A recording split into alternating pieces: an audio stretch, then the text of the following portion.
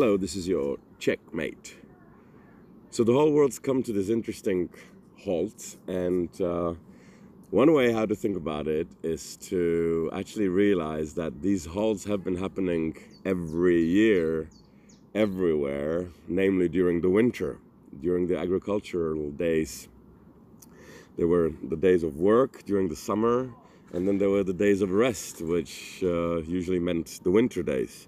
In the Roman calendar, 2 months were missing. They only had 10 months, and the 2 months they didn't count for. 61 days that just simply didn't count. They were not even there. People, I suppose, were just doing nothing and resting and thinking and going inside.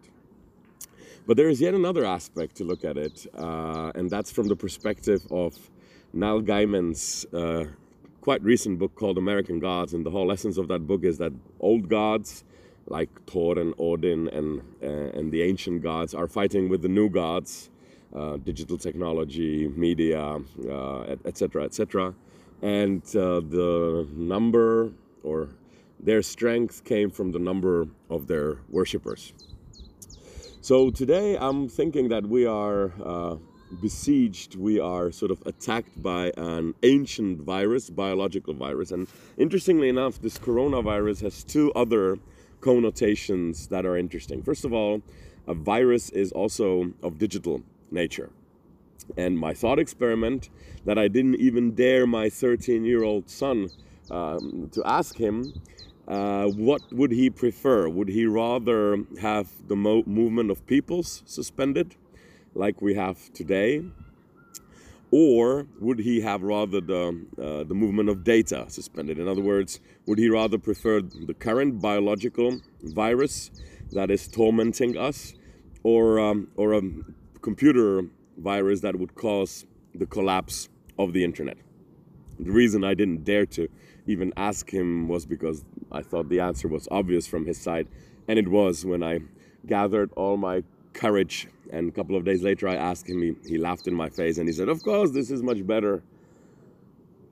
And then I was thinking about it, that also from a serious point of view, there'd be probably many more casualties if the internet was down rather than if the movement of peoples were down. So just imagine that you couldn't even use your emails. So if you want to send a letter to somebody, what would you have to do is you would actually have to go and get a clean, nice piece of paper, write it with a hand, unless you're skilled with a typewriter, and then put it into an envelope and find the real address, which I suppose most of you don't know. And if you imagine that even the cellular network would collapse, you would have no one to call because people don't use landlines anymore.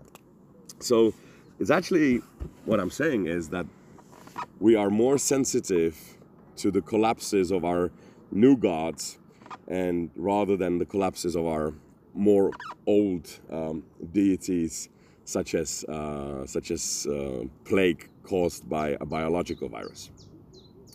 Another way to look at it is coronal mass ejection. The moment I've heard the word coronavirus, every single time I heard the mention, immediately I thought of the coronal mass ejection, which is something that happens with our nearest star that we call the sun, which is shining beautifully today in Prague. And as I look at it, there are millions of explosions going on every single minute, and some of those explosions actually result in a mass ejection of the corona mass.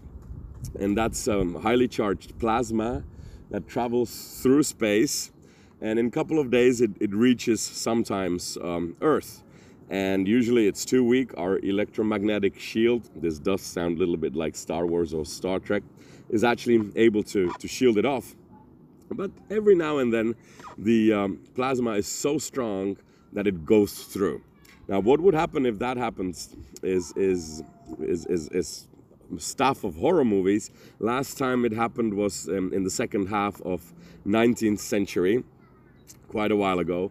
And it didn't do much then because people didn't use electricity. I mean, it pretty much burned the telegraphic system that North America was building.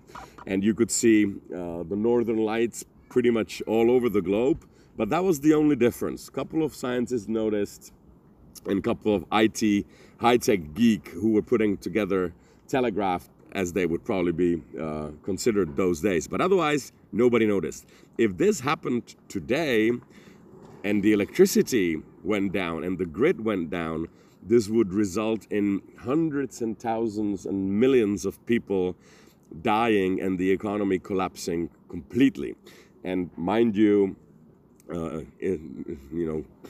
current is electricity is something that we as mankind have not been using for that long. In the 6,000 years of our written existence, electricity came to play around 100 years back. So again, if you look at it this way, from all the coronavirus sort of linguistic deviations, the biological virus, which is as old as life itself, is less threatening to us than a threat in the dimension of the new divinities, which is the internet and electricity. This has been your Checkmate.